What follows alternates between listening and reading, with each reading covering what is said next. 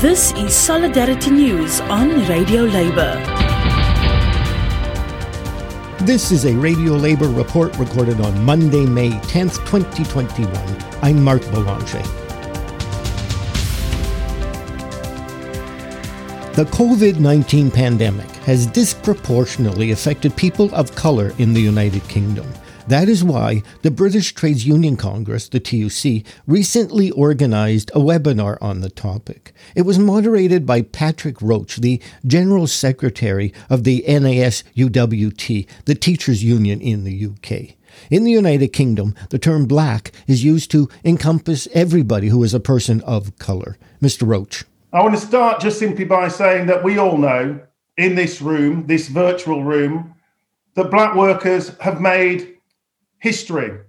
They've made a real difference to our trade unions by their organising in their workplaces, sometimes working together in solidarity with other trade unionists, sometimes working alone when we had to. Our generation of black union activists stand on the shoulders of those who've gone before, like Bill Morris, Eunice Chowdhury, and Claudia Jones. Ours isn't the struggle of one day, 1 week, or 1 year. Ours is the struggle of a lifetime, and everyone has to play their part. Since last year, we've seen the country plunged into a health emergency, an economic emergency, but also a racial justice emergency. We've seen a public health crisis and the government's response to it, reopening deep wounds of structural racism that continue to blight and scar our society and our economy. Structural racism is at work in our workplaces and in our unions, holding back our communities and blighting life chances. Black communities have been systematically failed by a government response that was supposed to protect us all during the pandemic. And you know all of the statistics. 3 to 4 times more likely to die as a result of COVID-19, twice as likely to be made unemployed, paid less, working in precarious and unsecure employment. Young people from black backgrounds more likely to be unemployed regardless of the qualifications that they hold. As many of us experienced in the 1980s under Margaret Thatcher's government, young black people once again face a very real prospect of being left behind. History is in danger of being repeated.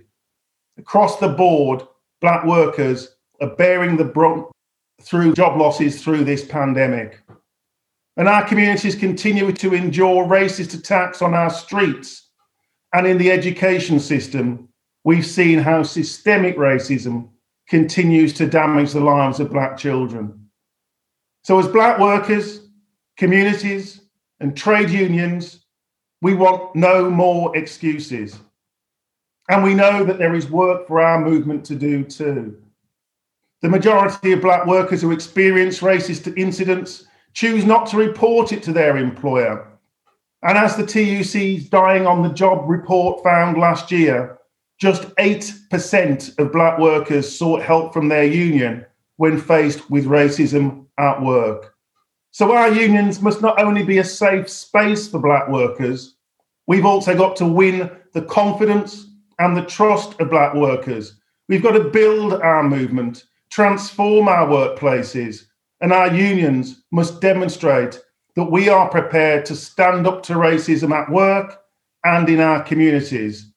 And that will mean developing tools, plans, strategies, and leadership that will make the difference.